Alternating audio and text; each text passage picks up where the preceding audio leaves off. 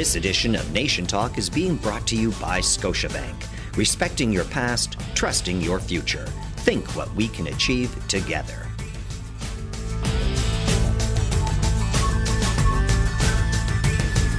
Welcome to another edition of Nation Talk. I'm Jennifer Ashawasage.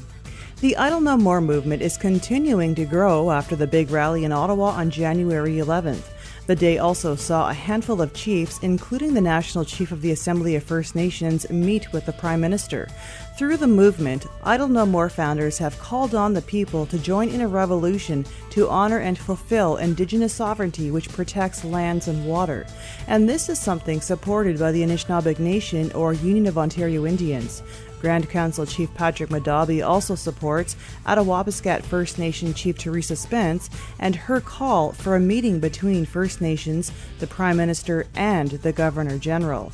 On January 15th, the Anishinaabeg Nation issued a media release stating words haven't worked, time for action. Grand Council Chief Patrick Madahbee spoke with Nation Talk on January 15th. First and foremost, we had very unfortunate results from the meeting that occurred last Friday. And the Prime Minister hasn't indicated anything new.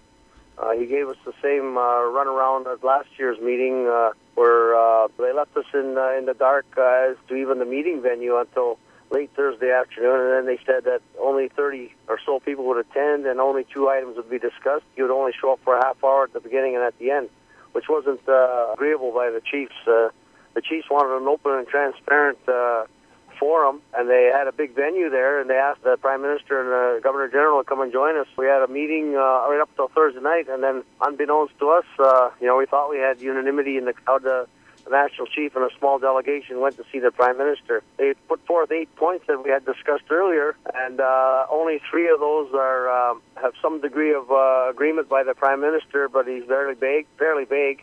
Some of those issues, even if the National Chief had been supported in going over there, he does not represent the treaty areas and has no mandate to speak for them anyway. So I don't know what that puts the Prime Minister, who he's going to be able to talk to in these so-called talks. So First Nations are going back out on the road. Things are going to start up, and I would imagine, things have been going on for some time now, and I imagine that there's going to be various degrees of activity. We're not condoning anything that's violent and or illegal in nature, but there will likely be slowdowns or disruptions in many different areas across the province. What do you want to see come out of all of this? Well, there's a number of things, and obviously treaty implementation. We have to talk about jurisdiction. That is the outstanding issue that was left from the constitutional talks 30 years ago.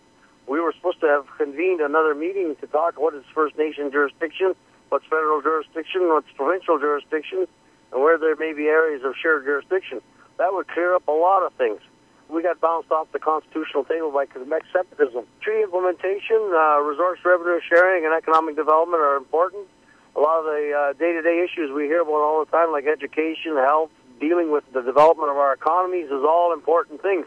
But I think we have these major issues of treaty implementation and looking at jurisdiction, I think, is in my mind some of the more important aspects. What are your thoughts on Bill C-45? Bill C-45 and a lot of aspects of the omnibus bills are done with any consultation with the First Nations, and a lot of it is not going to only be harmful to First Nations, but to other Canadians as well. The government is so hell-bent on the mess they've created with the deficit that they're selling us out to international companies, and they're fast-tracking environmental protection, water protection, and I think ordinary Canadians starting to see this. They're starting to especially see that democracy has gone out the window in this country, and the Prime Minister is using his majority halfway through his term so that they're going to do whatever they want to do now, hoping that the general public will forget by the time they're up for their next election. And so we know that the Idle No More movement actually started through a hashtag in November, and that movement has grown exponentially not only in Canada but throughout the world. And how do you support the Idle No More movement? They are doing an excellent job. We have been at a number of their rallies, to support the people from the grassroots. There's been some forums they've asked us to speak. Others, we just join the crowd. We're grassroots people, too. There are activities now being planned by the First Nations themselves that run parallel. There's a number of actions. Litigation is being planned, international activities being planned. So all these things that are First Nations driven are good things.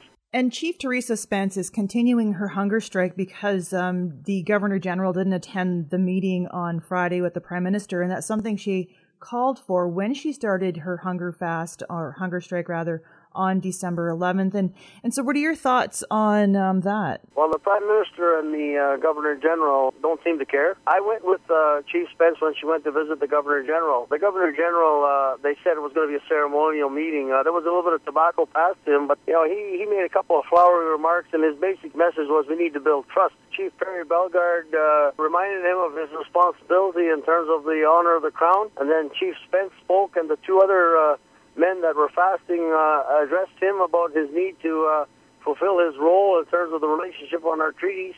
And then Chief Wallace Fox also finished explaining to him that he needs to get more engaged. After that, we all left. There was nothing of substance come out of that one. So it's unfortunate. The chief, none of us want anything to happen to her or the fasters. She's very determined, and we're still working to try to give her the message that we think she's done her job in creating the awareness and everything. I don't think any of us want anything to happen to her, but she is a strong lady. Looking into the issue with the Governor General again, tell us why it would be important to not only meet with the Prime Minister, but having the Governor General there as well. There was no treaties.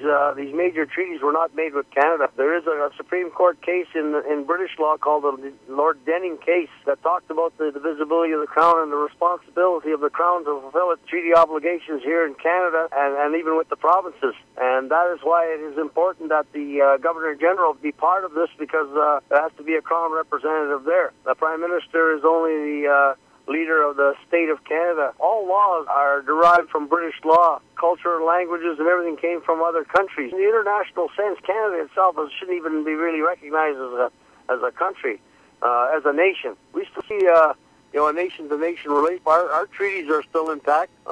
We've never been violating the treaties from our side, so we need to speak to the representative of the Crown.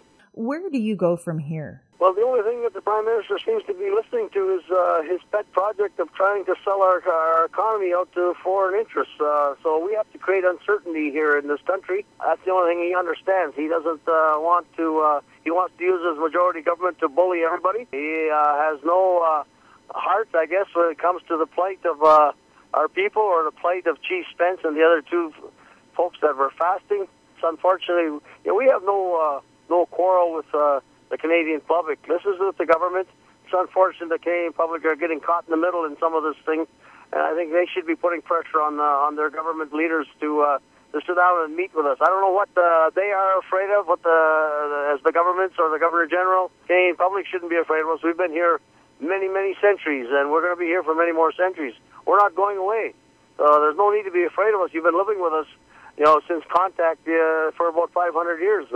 You're still here. Our people welcomed Canadians to this land. In fact, helped them survive on this land. So, you don't need to be worried about us. That was Anishinaabeg Nation Grand Council Chief Patrick Madahbee, and you've been listening to another edition of Nation Talk.